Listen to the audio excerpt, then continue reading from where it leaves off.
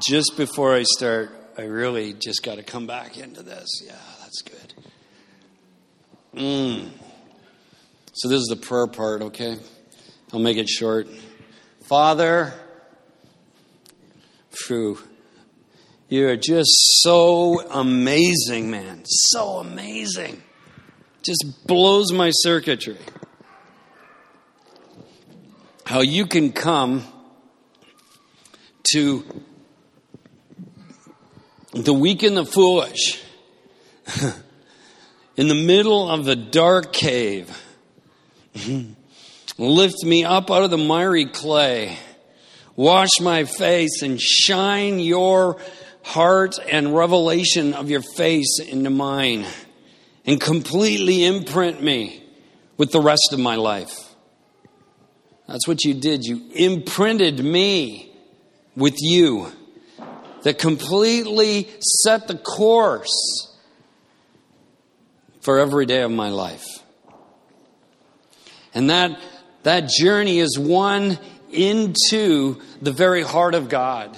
Into the very place of where I left that I might return.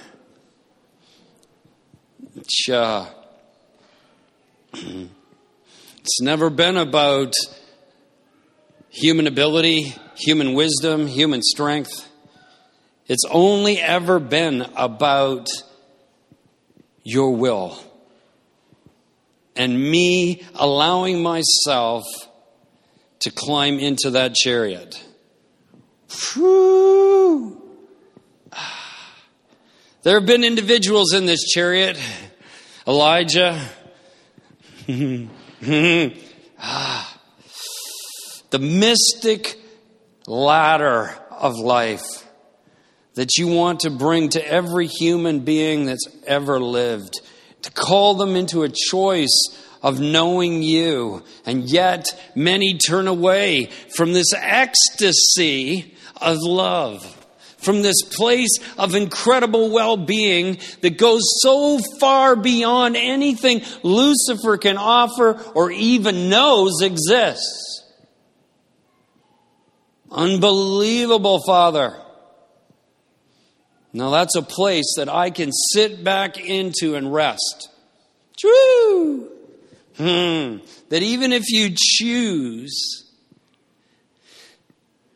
to make me foolish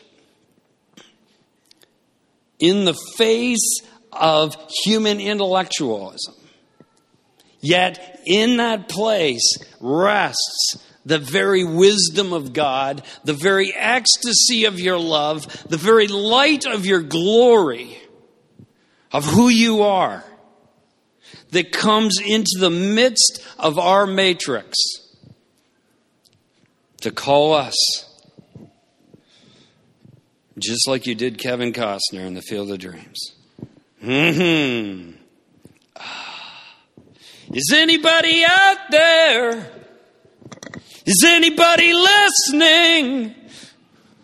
Are we wakening up to the sound of the voice of the Father calling into the midst of the matrix, into the midst of darkness, the very valley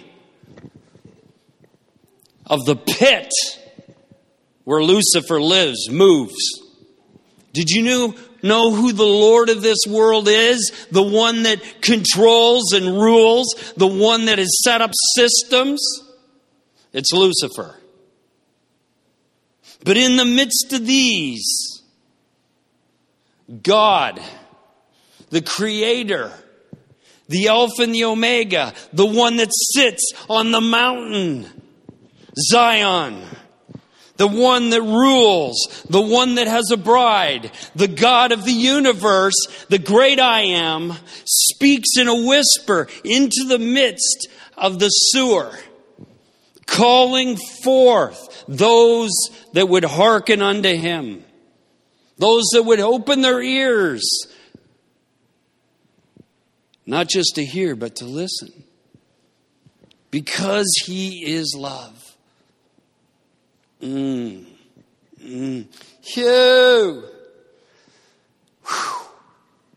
We live at a pivotal moment in the history of humanity. And I'm prophesying. In the very pivotal moment in history of humanity right now. Where the ecstasy of God, the very thing that Christ himself lived within, the joy, is being released. In the past, there has only been individuals that here and there that listened as well as heard and began to come into the very blast of the Shekinah glory of God. And we read about them. But where are they today? We settle for so little. I can't. Not because I'm different than you, but because I have seen and tasted of the eternal world. I am messed for this. Like Costner must build the diamond in the middle of the field. It made no common sense. None whatsoever. But he just didn't listen. He heard a voice. Today, it doesn't matter how many are here. I said, Lord, do you want me to share this? But this word is not just for you, but it's for the principalities and the powers.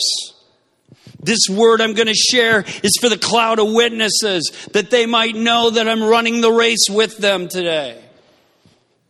This is from the mountain, that I would cry out, because I'm going to share today as a spy, one of the spies that went into the land, the promised land. They sent 10 spies in. Jacob and Joshua came back. Caleb came back with a positive story. They said that it is a land flowing with milk and honey.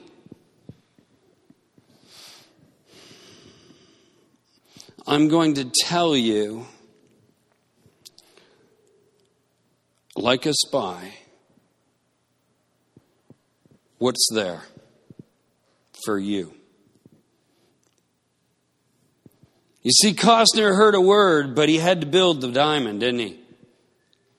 He had to build the diamond in order for the Father and the Son to unite and for the people to come to the shining of that glory. There was an event that was going to take place, and he had to prepare for it. He didn't know what he was doing. It started out where he was just walking around in a field looking at the crop.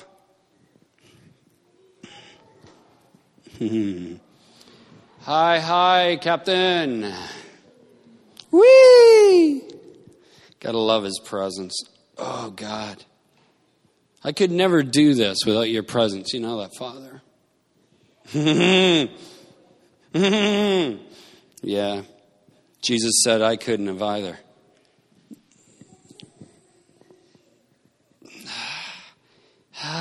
That's why he sent the Holy Spirit for us.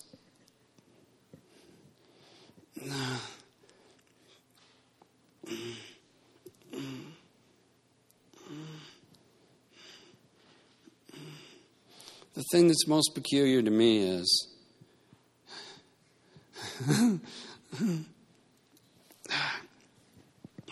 does anybody feel this at all? This is the most peculiar thing to me. I feel like I'm melting.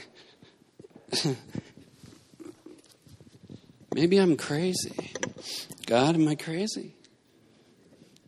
Should I leave the field alone? I don't know.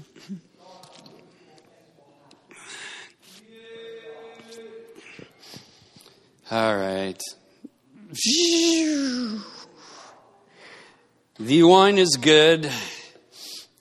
Yeah, okay. I'm going to preface this just to give you this for a second. There's nothing wrong with you. But what you need to realize is when you see a manifestation, this isn't like I'm speaking in tongues. Right? And then you go, oh, he's speaking in tongues. That's just a gift. This happened in Nashville. I was in Nashville. I walked up to this guy. We hugged and went through 3 dimensions in a few moments. And I could feel my spirit go up some more. And I was so high, I was blasted. What amazed me is when I came back into the room, all the people around me, 5 feet, 10 feet away, were just talking away like nothing was going on. I'm asking God, I don't get this. Like, what is going on here? All I've known in the past is the anointing comes and people feel. What is going on here? How can these people just maintain the way they are and not know you are standing in the middle of the room? Is that possible? Well, sure it is. Obviously it is. That's what really blows my mind. You know? I haven't got an answer for that one yet. I've felt for a long time that it was really just about me. In other words, are you willing to do what I ask no matter what it looks like? Well, at first I was a little concerned. It's like, John, do you want to run around the room naked this morning? Kind of go home and you go, gee, that was probably not the brightest thing to do. But then after a while, you're so in this bliss, like really, right now, I'm ripped. You don't really care. Seriously. It's like God's kissing you and you can't really be concerned about anything else. I don't know why I'm going down this road for the moment, but I go down wherever he wants me to go. I had a dream starting Highlands at the beginning, and I won't go into the details of the dream other than to say that God took all my teeth away and gave me all gold teeth. And also a cross stuck in my cheek right here, like a round cross, right in front of my eyes, like a sights on a gun. It's funny how I've been focused on the cross now for a while. And there was gold dust all over my face, and I went into the bathroom. I didn't know until I went into the bathroom at a church, a big church, where there had been a lot of people come. And I looked in the mirror, and I wasn't all that excited about it. Right? I mean, it's one thing to have a gold tooth in the back and only show those people, whoa, look what God did. It's another thing if all your teeth are gold. Where are you going now? Everywhere you go, everywhere you talk to somebody, when you smile, guess what they see? You are freaking weird. Right? Not to mention the gold cross sticking in your cheek and gold dust all over your face. It's like I looked in the mirror and I go, really, God? Really? What's that? Now look at me. That's ridiculous. Now I'm an obstacle. I can't go anywhere now. What's going on? That's what I said to him. And I love God. I mean, really. He is amazing. Because do you realize you can whine and do all this stuff, and he's only got to ask one question? He always asks questions for some reason. See, I got all bummed out before about the pain I was having and not getting into ministry, and he asked me one question, and I shut up. That was it. We were all done with that one. He just fixed her up with one question. He did it again. I'm there in this whole thing, and all of a sudden, it's like you know beyond a shadow of a doubt. You don't ask, is this the voice of God? Do you think that was God? I mean, it's like a defining moments, kairos moments. Anybody had those? Where God spoke to you, you know beyond a shadow of a doubt, and it kind of like straightens everything up, right? He said this, John, didn't you say to me that I could do whatever I wanted to? Have you changed your mind? No. I'm sorry, Father. You just carry on and do whatever pleases you. I did not change my mind. You see, we're okay with God doing something that makes us feel good or look good. We may not be quite so excited if we were asked to lay on our side naked for 3 years. That's what the prophets... Everybody, you know what's funny to me? Everybody wants to be a prophet, but nobody seems to check the Bible out. Those guys were not... They were spectacles. Every one of them. Do you realize that? When I looked in the mirror, I was a spectacle. That's one of the reasons why this happens, I think. Yep. He was put in a hollow log and cut in two. I've read the Bible and never read that.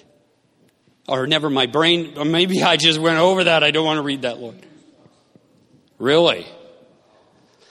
Yes. See what I mean? But it's okay because every one of them revealed the glory of God, didn't they? Every one of them impacted and is impacting the human race out of the sewer. We got this thing going on today in Christianity, the way I've understood it, that is really not real. It's like everybody's clamoring to have a position and nobody knows what that position really is, right? There's a cost. There's a cost. It's good, though. The Shekinah glory of God, it makes you do strange things. Right? It's like marriage. Marriage makes you do strange things, right, ladies? Have babies. It's normally you just go, gee, I don't know if I really want to change the way I look and go through this, but the payoff's amazing, isn't it? It's because you want to share the love you have with one another in the creation of this. Right? That's what happens. Right, Brad?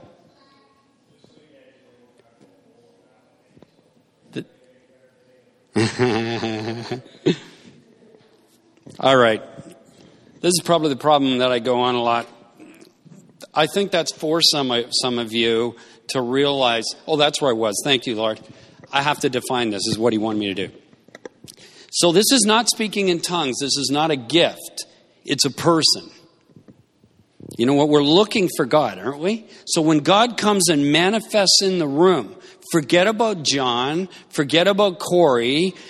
Think, oh my gosh, Jesus is in the room and I can get some of that. It's for you. We all have to find our way into this, and God is wooing you. That's okay. We're not to all be in the same place, and we all receive differently. There's no right and wrong, so you don't go, oh, gee, that's all competition in your head, right? Don't do any of that, right? But what you do is realize this. God is in the house. It is not either that or I'm an extreme emotionally unstable person. You got to decide. Right? And I mean, you see me, I go from sober to fairly drunk quite quickly without a bottle near my mouth. It's amazing. The only thing I get is thirsty. How does... No, never mind. So when we do that, that's part of the honoring I'm talking about. God is calling us to honor him. If we will honor his presence, whether it's on you at the moment or not, it will get to you. Because his desire is to bring you into it, right? He is. As long as you're looking from the outside in, you're not getting it. As long as you see it as a gift, just a gift, you're not getting it. It's a person. It's a person. I can't do this. I tried for 20 years to find his presence. I can't do this.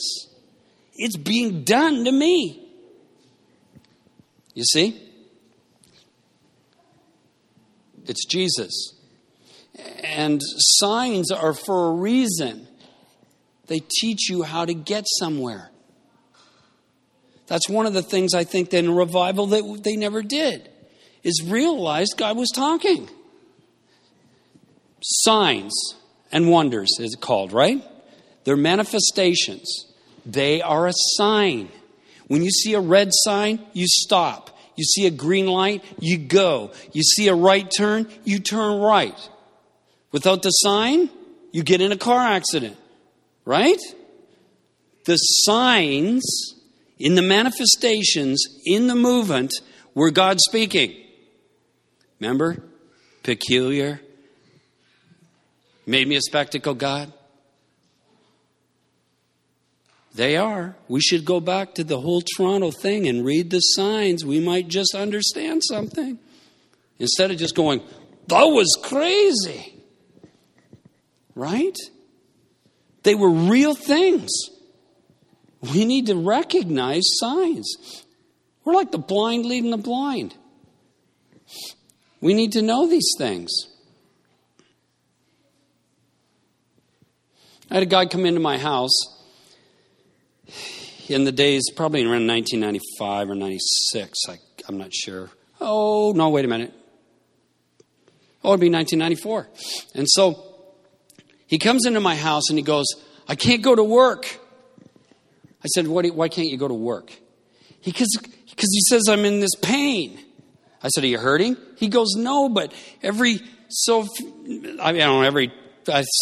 minutes or so, he said, he doubles over and he goes, ah! And it can last for a long time. This guy's got a business to run. He's at my house asking me to help him. I'm standing there looking at him and I said, buddy, there's a spirit of intercession on you. It looks like you're in childbirth is what it looks like. You may want to just go away and give way to this thing because it seems to me that the Holy Spirit wants to intercede through you. Not just in the groaning, but actually start showing you some stuff. This is a sign to you that there's a spirit of intercession on you. Don't escape it. Give to it. But you see, we were very, don't know. So all we were going was, my God, he got to go to work and he can't do it and some wacko's going on to me. It's a manifestation. How do you get rid of this manifestation? By giving into it. How do you have a baby? Hello? Right? I just fell on the answer at the time, but I'm seeing it all clearly now. That's why we want to look. You know, Jesus would say, or God would say to the prophets, what do you see when you're looking at something? What do you see? What do you perceive? So, what we want to go through this afternoon, is I want to talk about eternal life. Now, this is a big term, and there's many aspects to it. But I want to touch on it from the sake of this. This is what the Lord gave Corey, and if you look, it's what he's been doing in us and he's doing in the whole church. Anyone that will. There's this diamond that we have to run. It's called love, intimacy, freedom, and eternity. You can't escape any of them, by the way. And you may go around the bases more than once. But the ultimate goal is home, to get home. The ultimate goal was the promised land, right? They needed to know where they were going when they went out into the wilderness, even though they could have did it in something like 11 days instead of 40 years. But they did have a destination called the Promised Land. You can choose whether to take 40 years or 11 days. We're all in different places with this. This is what's going on. So, first, you have this revelation of Christ on the cross and salvation. But we got to go beyond that. Right? Something powerful happened at salvation. And again, I'm not going to get into all these. I'm going to move right on to eternity because a lot of it we've talked about. We haven't spent a lot of time on freedom yet. I broke it down a wee bit and we will go there more. But like Corey said last week, the fruit of love is intimacy. You got to start to bear fruit of what's taken place. So the ultimate revelation of the fact that you're forgiven, To understand what the cross really did is to move you into intimacy. And then once you start to come into intimacy, and that one we spent a couple of years on, so I'm not going to go there at the moment. Then the ultimate fruit of intimacy, when you're starting to come into intimacy, is freedom. It's to begin to understand that we're to be perfect as our Heavenly Father is perfect, and that grace isn't a license to sin. Right? Grace is an empowerment to be free. So at salvation, we are cut from the nature of sin, but still, why do saints sin? And we broke that down, Dutch Sheets, what he talked about. Because I'm not going to spend a lot of time in these. They're in other messages that are on the site before this. So then, the fruit of it is I start to walk in the freedom, right? I start to become a bondservant of Christ, and I begin to understand. But the goal of this is when I hit the ball, the goal is to run home across. If I don't cross home plate, no points. So the point or the destination is the promised land, is the eternity or the eternal life, right? To live in it. Okay. Is all in agreement? I kind of brought that together really quick, but that's just to pull you right to this point. Because we want to ultimately live on home plate. Yes, eternity is the fruit of the other three in your life. Okay? So let me first preface that a little bit with a statement here that might help. In John 17:3, which I'll read some of these scriptures about eternal life in a minute, but there's different words for this. And the Greek word is aionios, or A-E-O-N-I-O-S, because I'm not Greek and I'm not real good at Greek. And the purpose of it is, to understand this, is this. There is a word in English that means the age now. There's eternity in the sense of outside of time. That you're outside of time and space. The eternal one, God. Right? Forever. It's in places such as eternal damnation. In places like that. That word is. So it does an extension of time. Well, it's not time, but forever and ever is what the English word would be. But there's also this term which has got to do with this, that is what was in Christ. And that's what we're going to talk about. And it's here. It's called, clearly this life has nothing to do with eternity, but is a quality of relationship with Jesus Christ, who brings us into a present revelation knowledge and experience with the Father. The eternal life that's inside the Father. Okay, does that kind of make sense? If you want to do a research on it yourself, you'll see a breakdown. Now the problem is it gets a bit distorted in here. Universalists try to grab it and use it to show that we'll all be saved, you know? And they have a truth. Their truth is that Christ died for the whole world. So in a sense, every human being is saved from God's perspective. Do you see this? From God's perspective, He was on the cross in Christ, dying for the whole world, every living human being. But that means you must choose it.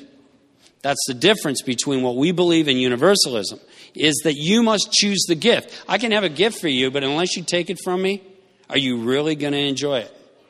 So we must receive salvation, the gift that was already there. Once we receive it, it's ours. And so we're not here to condemn the world. The world's sins have been on the cross. What we're here to do is tell them the good news that Jesus has made a new creation, a new way for them to receive that gift. It's good news. That's why we're not to judge. Why would I judge something that God already was crucified to take care of? They need the gift. Without the gift, they will be, what it says in John 3, they will perish. everlasting separation in hell. Not a good thing, a real thing. In my experiences, I have smelt sulfur and flesh burning in my coming to Christ. I know it exists. It is real. So no, we're going to end up at the end, Lucifer gets saved, and we have a party. That's not the gospel. Be nice, wouldn't it? It'd be nice. Ain't going to happen. I think it'd be great if Lucifer, we could go back in time before he fell and try to get him to straighten up. Because I'm sure he's a nice guy. Obviously, God loved him more than anything. He thought he was amazing. So you got to see God's heart. We get sort of religious about this. God loved Lucifer. In fact, truth is, he probably still does. He doesn't love what he's done. But God is love. You see, we want to take sides. That's why I don't have to judge. Christ has been judged. All the sins you see being committed have already been judged and punished on Jesus Christ. They need to know they can be free. They need to make this journey. They need to have it revealed to them. Does that make sense? That's why it's good news. This is great news. Everybody's won the lottery and they don't know it. So they live like they're peasants. And that's why the devil gets a field day with them. Okay. I'll go through a few scriptures quick. You can write them down and look them up if you want. But I need to give you the gist of some scriptures on this. 1 John 1, starting at verse 1 says, "What was from the beginning and what we've heard and what we've seen with our eyes." This is a word for us, a testimony from the disciples who were with the Word of God, Jesus. Good to listen to these guys. They were there. They said that we've seen with our own eyes, what we have looked at and touched with our hands concerning the word of life. And the life that was manifested. And we have seen and testify and proclaim to you the eternal life, which was with the Father, was manifested to us, the disciples, the apostles. And what we have seen and heard we proclaim to you also, so that you too, are you ready? May have fellowship with us. We can have fellowship with them. Indeed, our fellowship is what? With the Father. And with His Son, Jesus Christ. These things we write so that our joy may be made complete. Now they're talking about the fact they were having fellowship with the Father. They were experiencing this thing. That's what they're trying to get through to us. We know about this thing called the eternal life. We've seen it. We've touched it. It was in Christ, the Word of life. We had an experience with the Father. We were in fellowship, and we want to be in fellowship with you. This is exciting stuff. Remember, I'm coming to you as a spy that's been in the promised land. I've been there. And I'm going to tell you so that you know this is real. I am a witness to you. John 13 and 14. This is all from the New American Standard. Jesus said to the woman at the well, "Everyone who drinks of this water will thirst again," the water at the well. Which he was really talking about carnal understanding, carnal life. "But whoever drinks of this water that I'll give him shall never thirst. The water that I'll give him will become in him a well of water springing up to eternal life." Listen to that again. This is a process he's showing you. He says, the water that I will give you at salvation, right? That it will become in you a well of water that will spring up. That means it'll keep growing and growing and growing to eternal life. Now you got to think, he's talking at this moment on an experience. We think and have been taught that means that when I die, I will receive eternal life. I mean, I get to go to heaven, right? That's not what he's talking about. There is that truth there, but there's far greater revelation here than that. Okay. It'll become much clearer. John 10:27. My sheep hear my voice, and I know them. Remember the word know. I don't know of them. I have intimate relationship with them. These are his sheep. And they, get this, follow me. You see, you can say you're a child of God, one of his sheep, but you have to be intimately acquainted and actually following him to be this. That's his sheep. Do you see that? A lot of people think they're going to heaven that aren't going to make it. Let me say that again. A lot of people think they're going to go to heaven that aren't going to make it. They think they're going to heaven because they said a prayer. Ain't good enough. That's just intellectual. That won't profit you anything. This is what profits you. Knowing God and following him. You must follow him. He says, and I give eternal life to them, and they will never perish. They will never perish, and no one will snatch them out of my hand. My Father, who has given them to me, is greater than all. See that? He's greater than everything, including Lucifer. And no one is able to snatch them out of the Father's hand. I and the Father are one. I and the Father are one. John 17:2. Even as you have given him authority over all flesh, that to all whom you have given him, he may give eternal life. And this is eternal life. Are you ready? That they may know you. This is eternal life. The only true God and Jesus who you sent. So it's to know the Father. Intimate relationship with the Father. This is eternal life. You see this? 1 John 5:11-13. The testimony is this, that God has given us eternal life, and this life is in the Son. It was in the Son. He who has the Son has the life. He who does not have the Son of God does not have the life. These things I've written to you who believe in the name of the Son of God, so that you may know that you have eternal life.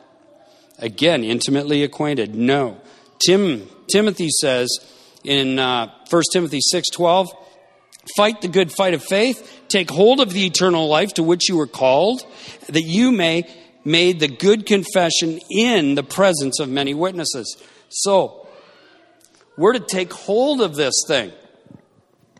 I'm trying to isolate a quality of life that's inside Christ that he gives to us.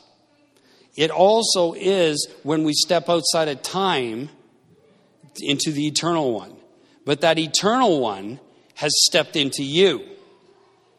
Okay? What does it mean? I'm going to tell you what the promised land's like. John 3:36. He who believes in the Son has eternal life. But he who does not, here it is, does not obey the Son will not see life. You see, these things really need to be cleared up with people. It clears up the sloppy grace, sloppy agape, right? The wrath of God abides on him. I mean, truth, we need the truth, right? Otherwise, we are believing a delusion. Galatians 6:8. For the one who sows to his own flesh will from the flesh reap corruption. But the one who sows to the Spirit from the Spirit will reap what? Eternal life. We have a need to sow to the Spirit. John 6:27. and then I'll get into some stuff.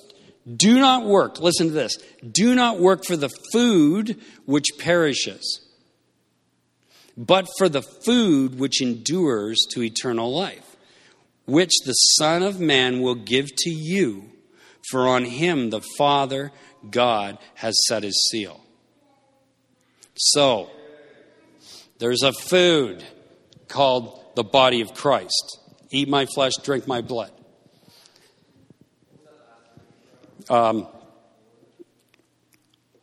John 6:27. So it's a process of food that we're eating. I have to eat the food till finally I get full, right? There's a process of eating that will take me on this journey in obedience, following the Son, to come into this experience of the intimate knowledge of God the Father and the fellowship of the saints in the eternal life. Right? Not when I'm dead. That's a part of it, but that's not what we need to know today.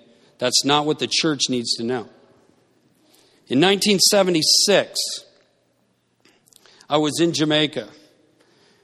Not particularly. I'd already had the experience in the car accident. It's 2 years later, but I'm still messed up trying to find my way. What the heck's going on?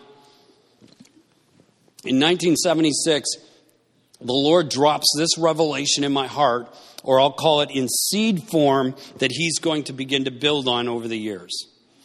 He does that, eh? He sneaks in, drops a little seed, and off he goes, right? Leaves you there. And that little, 5 years later, he drops something else on it, or he waters it, and the thing becomes a plant, and you don't even have a clue yet what this is all about. But it's coming.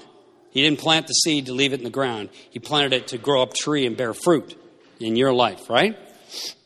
So in 76, he began this in me. He began to show me that there were, and I knew nothing. I knew less than nothing, because now I probably know nothing. Then I knew less than nothing. The ocean gets deeper the further you go in, man. It's like, holy smokes. Just because you're getting spray in your face doesn't mean you know what's 6 miles down. We think we do, we don't.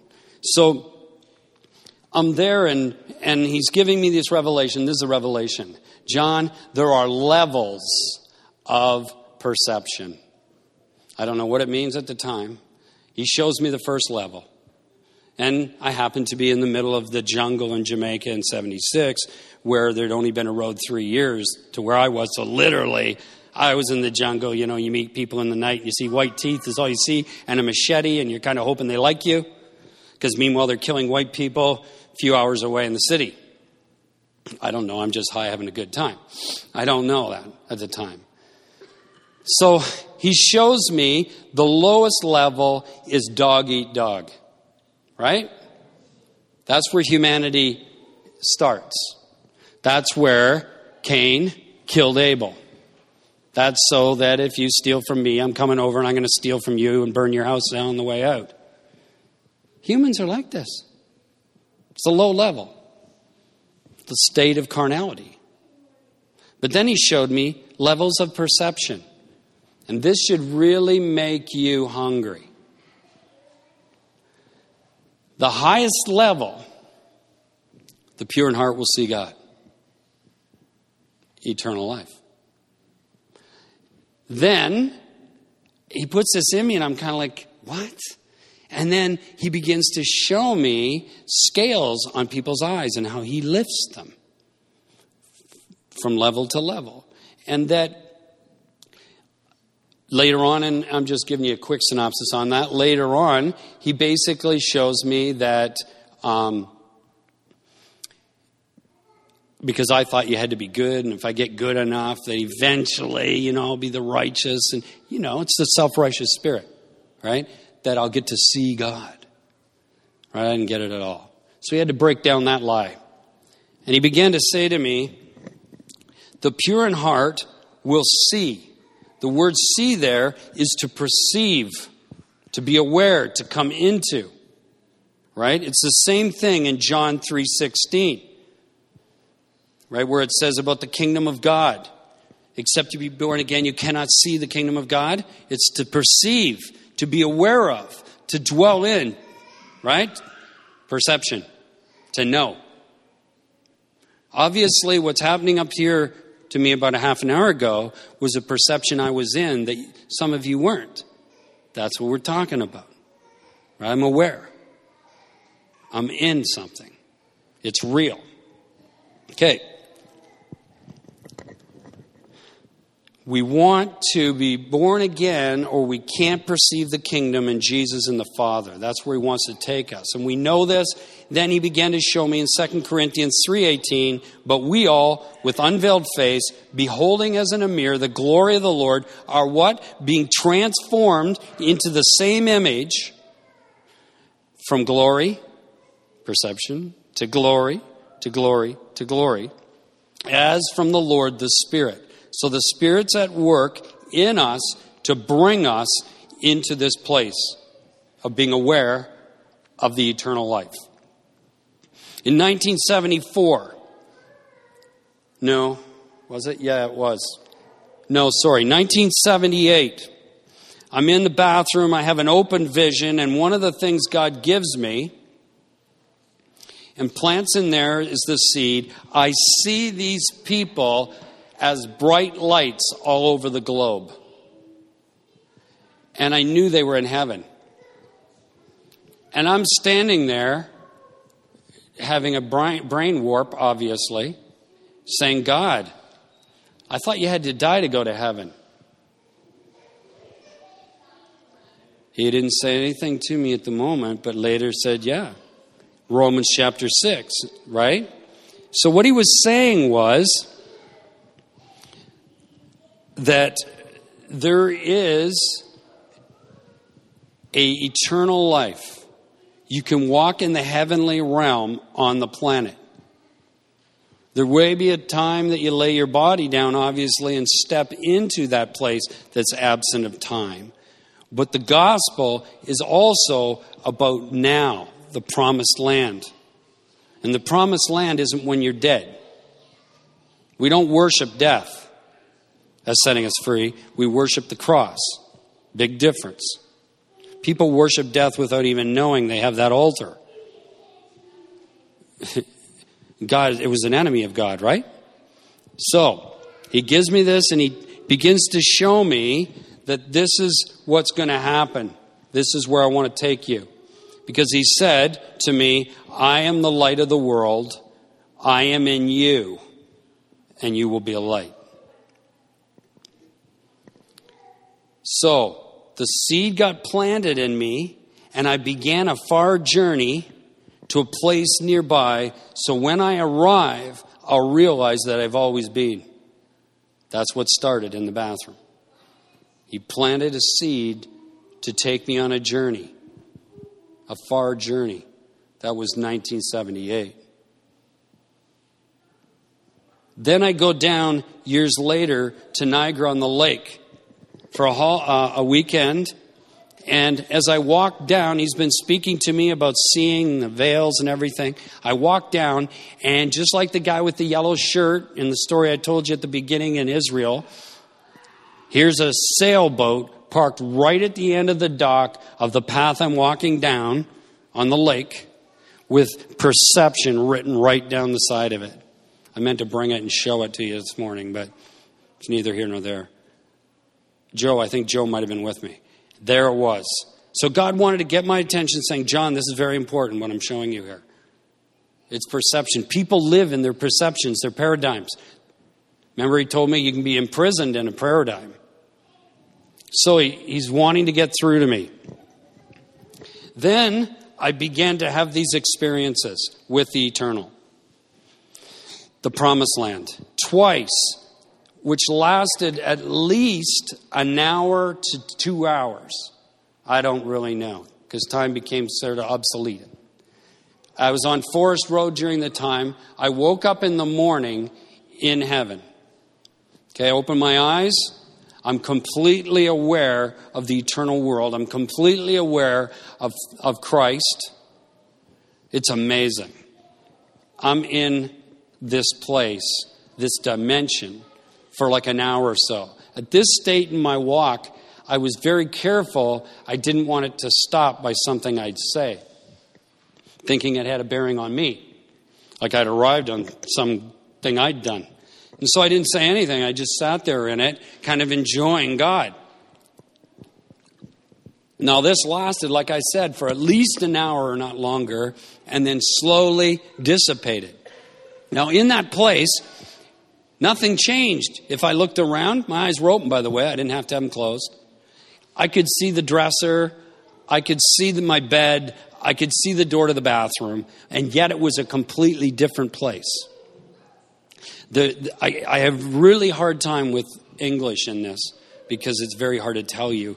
Try to bring you into the understanding of what this is. But it's like the very molecules, the very things that were holding everything together were completely different. And yet, they looked the same. Because God was being revealed in everything. And I was in it. It was well-being. It was ecstasy.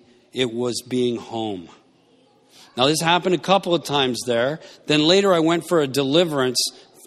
Well, it was actually a conference. It ended up with me getting a deliverance in a room at Singing Waters. And I got delivered from a spirit of death that had been trying to kill me a few times. And I got to see the spirit coming into my grandmother's house, through the roof, down into my bedroom, and then into me. And as this thing lifted off, and there was also the fear of death, I'd always had a feeling of one day I got to go through this black door, right? And I hope I got my sword on me, right? And it's kind of a scary thing. And as soon as the spirit came off me, I was already there. I stepped out of my body. I'm standing here looking down, and there's no door. I'm in the kingdom. I'm in heaven. It was amazing. And I loved it. So now I took the glasses off, called the fear of death, threw them away. That spirit left. And all of a sudden it was like, wow, what a lie that was. And I was enjoying God. So I began to have moments of this. And we're getting there. I'm going to give you some individuals as well. We were having moments of this thing. And I'm going to tell you a revelation that I got just this week that I've pondered on for a while. So I have moments of this experience, but sometimes I've had extended periods of being in the promised land. Right? So then God arranges for a man named Jason Westerfield to come to my house. And him and I went straight in. I mean, God the Father and Jesus, they were so near and so present in the room that their bodies wouldn't have changed anything. Like it meant nothing that they had a physical body. That's just for me. I didn't need it. They were there. I could hear them talking to me just like you're hearing my voice right now. We were just communicating like this constantly. It was amazing. And so as I'm in this place, it was again a place of, I don't even have words. I mean, ecstasy, bliss, well-being, Abba,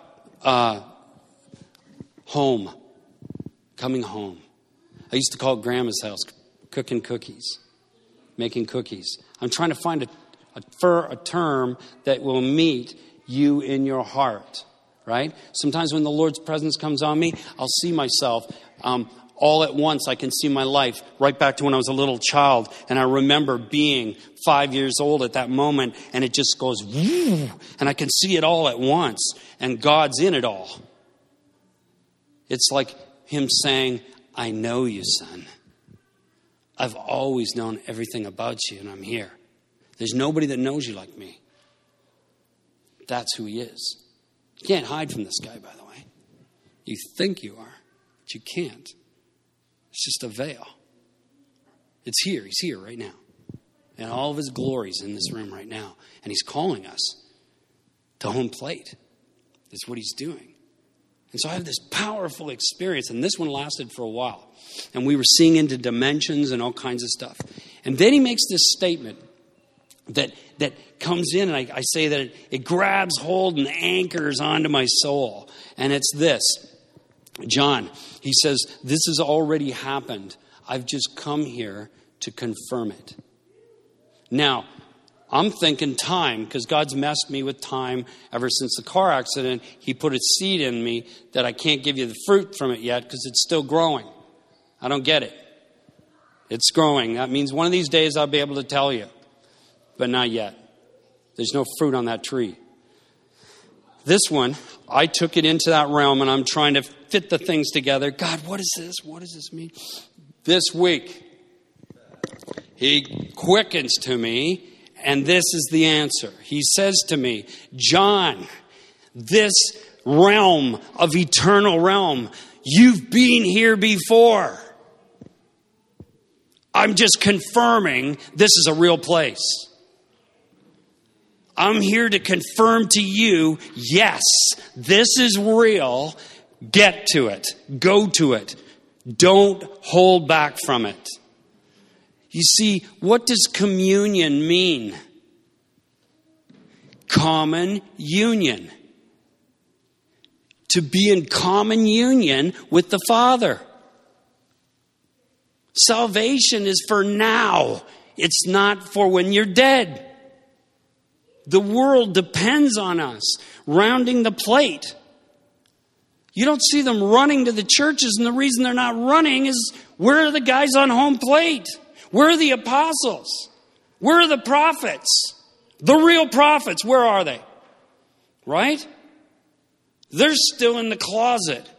God is still working in them until they know what this is all about. To live in Christ. What does that mean?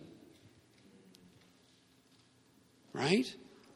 The other thing he's been pressing with me this last week in this whole area is subjective and objective Christianity. I believe this is a defining line where I'm going to begin to recognize who are the believers. Remember, I did a message once called The Believing Believers? That's a big one. Seriously. The dividing line. How do I know the difference? Because there are people in the outer court, right? There are prophets prophesying, and there's healers healing, and all this stuff's going on out here. But what are they doing? They're talking about God who's in there. They're prophesying, and God shall come, and God shall do this. God did this, and he has come. That's the problem. They're objectively looking from a distance at an object, waiting to the day they die and preaching a message, worshiping the spirit of death as the very road that leads them to life, which isn't the gospel. It's not the gospel. It's the cross is the gospel. The cross, not death, is the gospel. I got delivered from the spirit of the fear of death because I'm alive. Because I'm living and Christ is in me. Christ is in me. I'm not trying to get him. Why would I do that? I've been got. Have you been got? Subjective Christianity is me being submissive, submitting to the creator of the universe and coming into intimate revelation, intimate experiential relationship with him. This is good stuff. It's like we found the gold at the end of the rainbow called God. That's what we want. An intimate experience. And I think as God defines this into me, I think I'm going to hear it. When somebody starts speaking, I'll know right away if they're subjective or objective. And I won't even need to listen if they're objective, because really, what do they got for me? Go ahead, prophesy, brother. Can you help me? Can you help me find Jesus, who is right here with me, talking to me right now? Why do I need that? Right? It was good. It's for a purpose. It's for a reason. You need it up here. Right? You need it up there. But eventually, No one, it says, will need to speak to his brother because all will know God. We'll walk with him. We'll talk with him. That's the purpose of Christianity, is to be one with Christ and fellowship with the saints. They're here. They're not dead, by the way. The saints, the cloud of witnesses, they're in the room here now. How do I know? Because I'm speaking truth, a message, and they draw to it. They're here. We just don't perceive. But God wants us to. God wants us to. There are people talking to Enoch. There are people talking to individuals. They don't seek them, they come to them. So far, it's only happened to me in my dreams. Catherine Coleman. The guy from Canada, Charles Templeton. It's real. It's real. They're in the race with us. They care about the race. They just ran before us. I'm running because they ran. I can't run without William Brenham. Brenham paved the street. That's what we want to know. Me in Christ and Christ in me, living in Christ, the very thing called my position in Christ. That's what Rees Howell talked about. Remember? Do you remember Rees's experience? He breaks through. Some guy comes to him. I won't get into the whole story, but somebody comes to him. Can you teach us about your position in Christ? And the Holy Spirit says to him, hey, you may want to know what it is before you teach it. Right? So he shut up. Over a period of time, some things happen to him. He comes in. And it says this. This is what I love. It says this.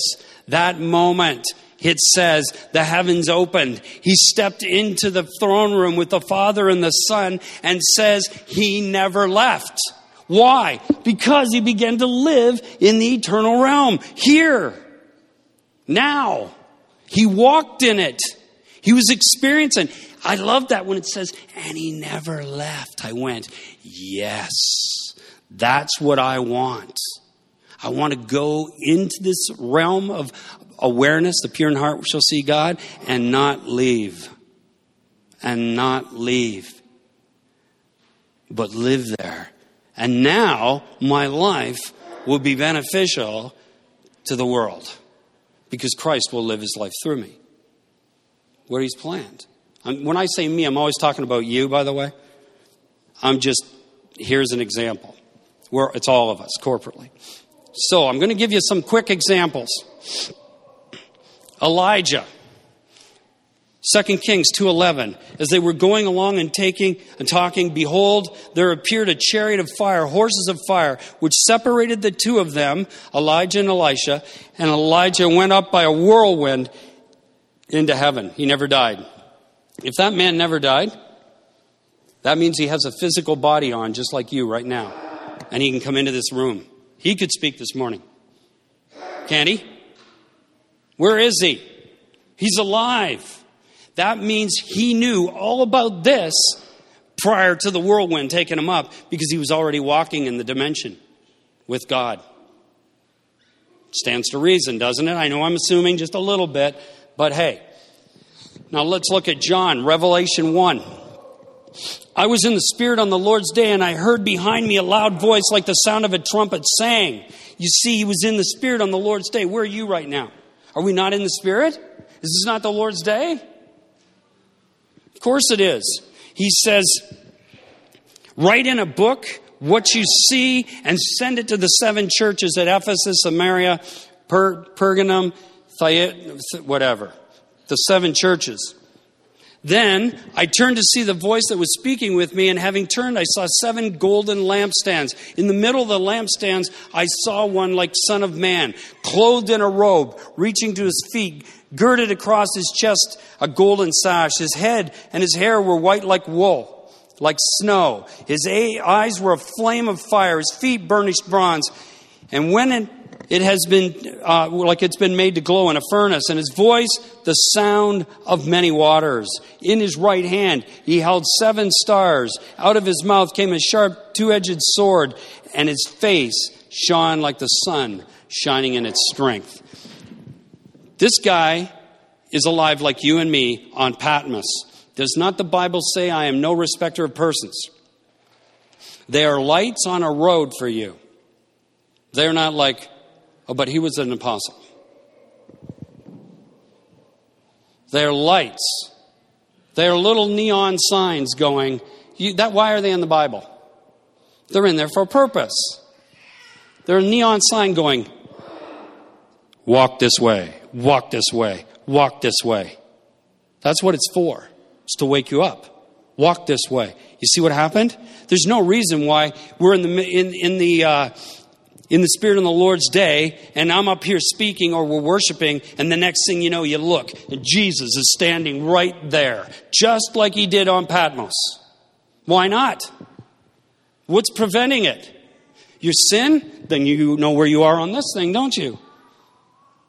Your lack of intimacy, the fruit of it, right there. Do you have a problem with sin? Then you need to have the freedom, the gift, the fruit of intimacy bringing you into freedom. Some run out the door at that point when they get some intimacy and they think that grace means, woohoo! Paul addressed that. You see, there's a thing called maturity. We love the baby and how beautiful it looks, don't we? But at some point, the child will mature and grow up. Everything around us is speaking to us. You must mature as a Christian. You can't stay like this. A 50-year-old in a diaper sitting on Brad's lap is not what God intends. Right? The cuteness leaves at some point when the diaper gets heavier. You're still cute, but you're not wearing a diaper, I hope.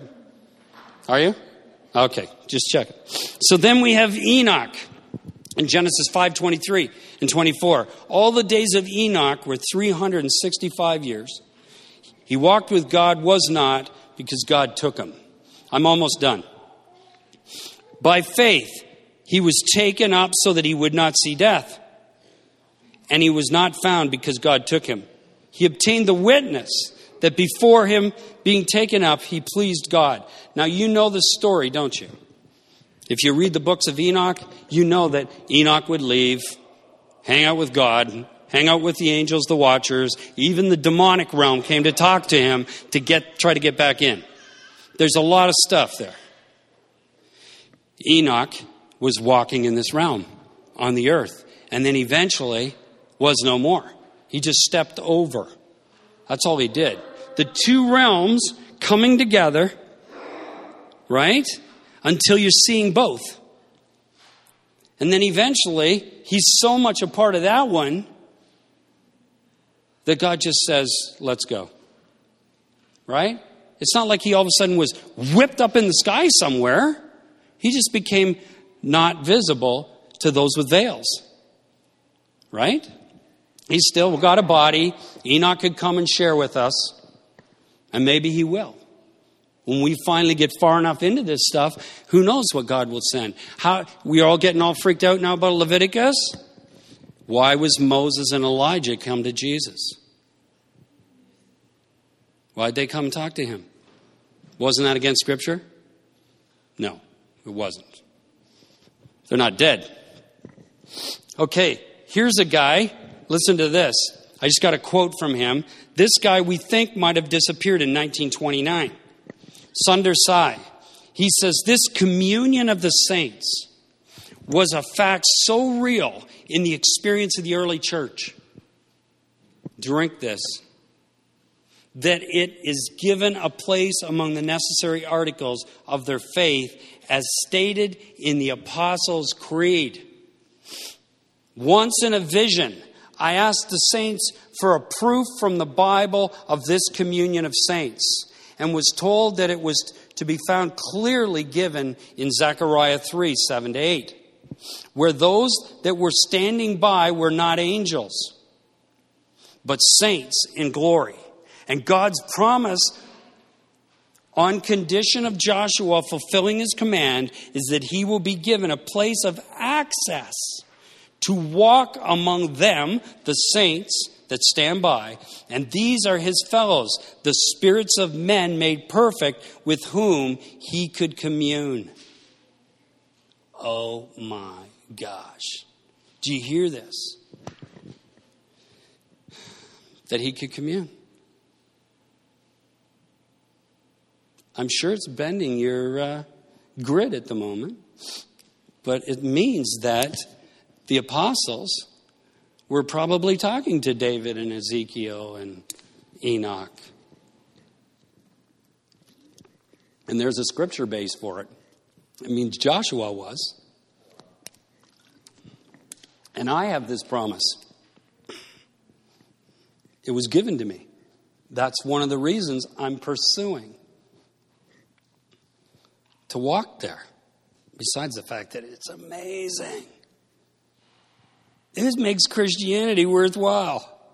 Especially all the jazz we go through. We go through this jazz all the time. It's part of a working out in us. Cast your cares before me, for I careth for you.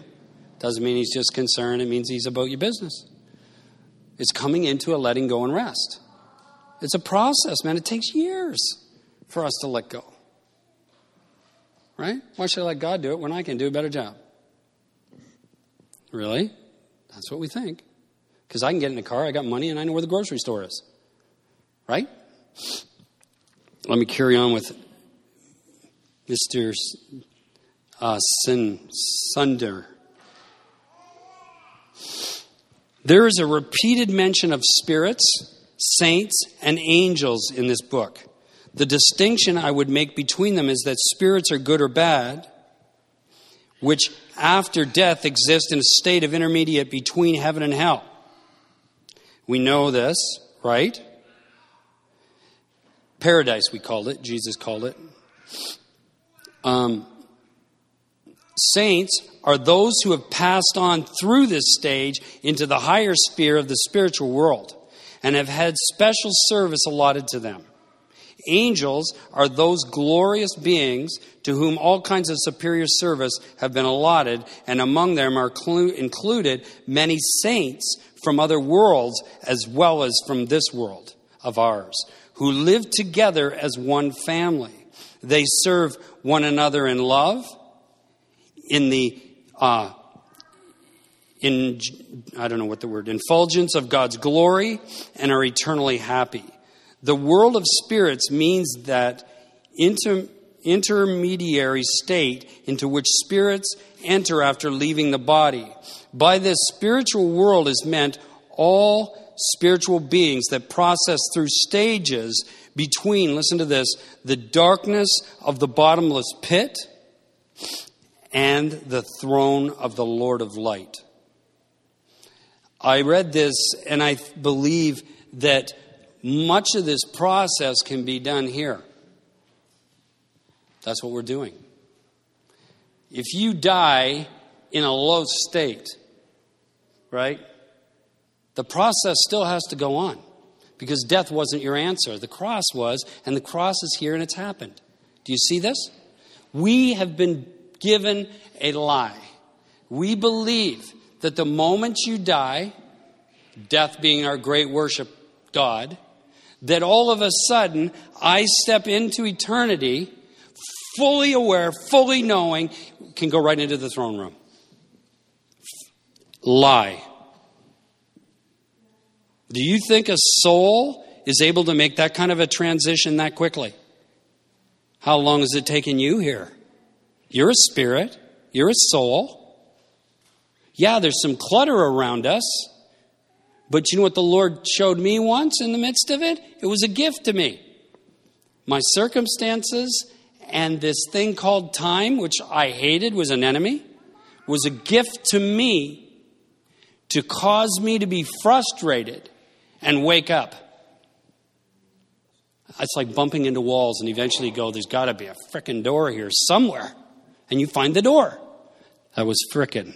So you got to find the door somewhere to get through. So at that point, as soon as God the Father said that to me, I've been free ever since of time. I'm not even worried about it. I used to wrestle with that thing. It was almost like I was in this war with it constantly. I don't even think about it now as far as that angle of it, because I realize it's a gift. I've been given a gift called the human experience so that I might grow as a spirit, right? From glory to glory to glory. I want to get this stuff. You know where I want to be? And this is not a selfish thing, even though it might be. It's a place that's offered to every human being that was ever born. That we can end up where God would intend us to end up is right by his side in full open light in the throne room. Full revelation of who he is and the universe. Everything. Full knowing. But at death, probably few do. Because the process still has to happen. And he said to me once in the night, it takes a lot more time here than it does there. Why, Father? Because of complacency. Because think about it. And then he showed me visions of the veil. Right?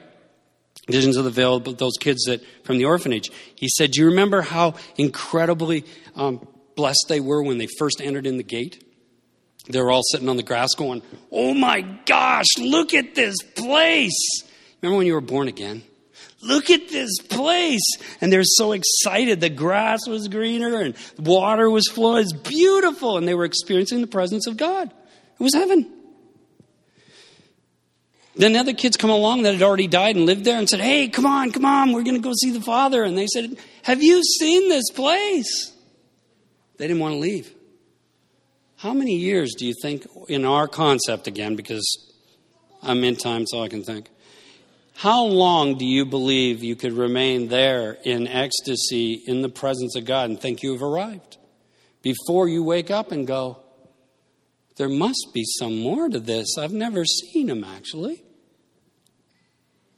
Look at the church on this side of the veil. Isn't that not what you're seeing? The same process? Only here, your circumstances that you try to escape, which I called myself the great escape artist. I want to be happy and live on the hill, right? Are actually something that's trying to wake you up, your spirit, that you're not a God and that you can know God. It's frustration, holy frustration. If you find yourself in a rough place right now, what did they say? Count it all joy. We don't know what that means because we haven't quite understood it yet. Well, some of us might have. That's probably wrong for me to say that. I don't know your life. But I don't know what it means to be left for dead. Paul, how many times did he die and got whipped 39 lashes and all this stuff went on? And yet he seemed to be a pretty ecstatic guy, right? He knew something I don't know. He knew about home plate, right? Sunder, I told you, disappeared in 1929. He was going up in the mountains in Tibet and never to see again. They didn't find his body. So they're not sure if he ended up with that 500-year-old intercessor they found in the mountains, right? Or took over for him, or he's with Enoch and the boys, right? In the ministry. There's a statement, and I'm almost at the end. There's a statement that we always say, the things of this world will grow strangely dim in the light of his glory and grace. Think about it. In the light of his glory and grace. The things of this world, this worldly realm. The process of revelation is the lights coming on. I'm just going to quickly say what I did a few weeks ago in this light. At the fall, we chose our own knowledge and wisdom. Kalopsis is a veil, a Greek word for veil, which came over us at the fall. God's knowledge and wisdom is in your heart. It's in all those that are out there lost. Right? But it's veiled from them. And the word apokalopsis or apocalypse is the unveiling or the opening up of the truth. That's what's happening to you and I. We're in an apocalypse. The apocalypsis is taking place. So the book of Revelation is the apocalypse, which is the lifting of the veil. John, right, seen something not of his own mind, but in the spirit on a deeper level. We teach what we see. So it was revealed revelation or apocalypsis that was going on. Enlightenment, the word enlightenment in the scripture is the word photizo, which is like a photo, which is when you take a picture, the shutter of the camera must open and let the light come in order for there to be an image on it. Otherwise, you'll take pictures all day and they'll be black. And so their word, in that photizo word, is like the shutter or the veil. If it doesn't open, you don't get to see. This is what happened again at the fall. The veil hides the truth, and we can't get to it spiritually. You can't buy it. You can't do anything. But it is opening as you go towards the Lord and allow this work to go on. He brings you in. Just a couple of days ago, Maya sent me this, and I scaled it down, just this part of the word that she got. She said this. She's in the Spirit, and this is the word that came through her. She started getting the Christ, the Christ, the Christ. It can be the Christ, but not the Christ. It can be of the Christ, but not the Christ. It can be of the Christ, but not the Christ. This is the plumb line. I had an awareness that we are so close and yet far. All things of Christ are good, encouraging signposts of things to come, but they are not the Christ. Even angelic encounters are awesome, but they point to the Christ. They are not the Christ. Prophecies are of Christ, but they're not Christ. Visions and dreams are of Christ, but they are not Christ. Spiritual experiences are of Christ, but they're not the Christ. All we desire is of Christ, but it's not the Christ. In these experiences, I began to understand what hinders our desires. And listen to this, everybody. What hinders our desires is that we desire our desires, but they're not the Christ. Until we align our eyes with that plumb line called Christ, and Christ alone, we hinder our own walks. We have a mixture in us, and union cannot happen with mixture. This home plate will not happen as long as everybody's running after just their desires, whether it's prophecy, healing, whatever those things are. It's not Jesus. It's the work of his hands. One thing intimacy has taught us that we look kind of silly about is that we've stopped and realized we need Jesus. And Jesus, when we finally come to the plate, habitation, that's where you build it, he'll come. Habitation will take place, and he'll work. Not us. Right? I end with this. This thing called the home plate. Eternal life. Is it not Ezekiel 47, the river? The ankles up over finally, you can't swim. Is it not my position in Christ by Rees Howell? Christ in me, me in Christ. Is it not Paul? I know a man that was caught up to heaven, whether in the body or the spirit, I don't know. Where was he really? What did he mean by that? I don't know if he was in the body or not. He knew. He's talking to us. Heaven, the word heaven itself, if you look it up, it's the abode of God.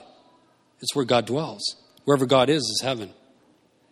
That's why I said I was in heaven. That's why the lights he showed me on the globe, he said, this is heaven. And they were still on the earth. See, I need to quit worshiping death, man. If you have been, you need to repent of it It's sin. It's an altar. It's idolatry. You're committing idolatry. It's what you're doing without even knowing it. Isn't it amazing how the devil just slips you off into a room? The spirit of religion says, have a nice day. That ought to take care of you for the rest of your life. There's a lot of people in that room, by the way. Heaven is the abode of God. It's a dimension of bliss, a place the mystics all wrote about being undone in the agape love. This is eternal life. Do I live there? No, not yet. This is me. Do I live there? No, not yet. But like the spies who went ahead and visited and said, it is a land flowing with milk and honey, I've been brought there and I witness to you that it is more than great. It's almost hard to put into English except to say the place of bliss and well-being, coming home into Christ and to my Father. My journey ends where it began, and I've fixed my eyes like flint on Jesus because he is my home, and I know he loves me, and I love him. This is the journey that God has called us to. This is what excites me. I'm sad that there is not more people, but that's not my issue or my problem. That's his. And part of that may be for my own dying. Part of that might be for my own crushing, for me. But is it worth it? Absolutely, because if I gain anything and it's not Christ, what did I gain? At the end of the day, was it really worth it? I'd sooner get this process over sooner than later. I don't want to wait for 400,000 years in eternity, that extension over the hump. I don't want to do that. Wouldn't it be great to be like Enoch? He's a light on the path. Wouldn't it be great? We're walking in an awareness, and you see the cloud of witnesses, and they walk over and start talking to you. You see angels. You see Jesus. You see.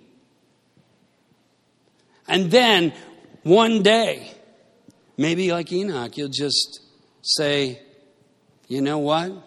I like it too much here, God. I find myself bumping into doors because I kind of don't see them. Because they're not in your house. What is that? I don't know. Or maybe he'll choose to take you through that thing called laying down your house, your tent. That's his business. But this for sure I know. God has called us to the home plate. I've been there. I know it exists. I don't live there, but I plan to. That's my promised land. That's my destination, is home plate. And that's why I share it. Let's stand. I pray, Lord, that you would take this message that I brought today, this word, and I pray, Lord, that you would bring revelation from heaven in each of our hearts, that this would not just stay informational knowledge, but God, each one of us would see where we are on this diamond, and we would recognize where it is you want to take us. Lord, I ask for an infusion of faith, because we'll need it, to believe that it's even possible to experience the manifest presence of God in them, through them, and all around them. To know what it is to be in Christ. To know what it is to be in the garden. Lord, wake us up. I release this word in obedience to you. In Jesus' name, amen.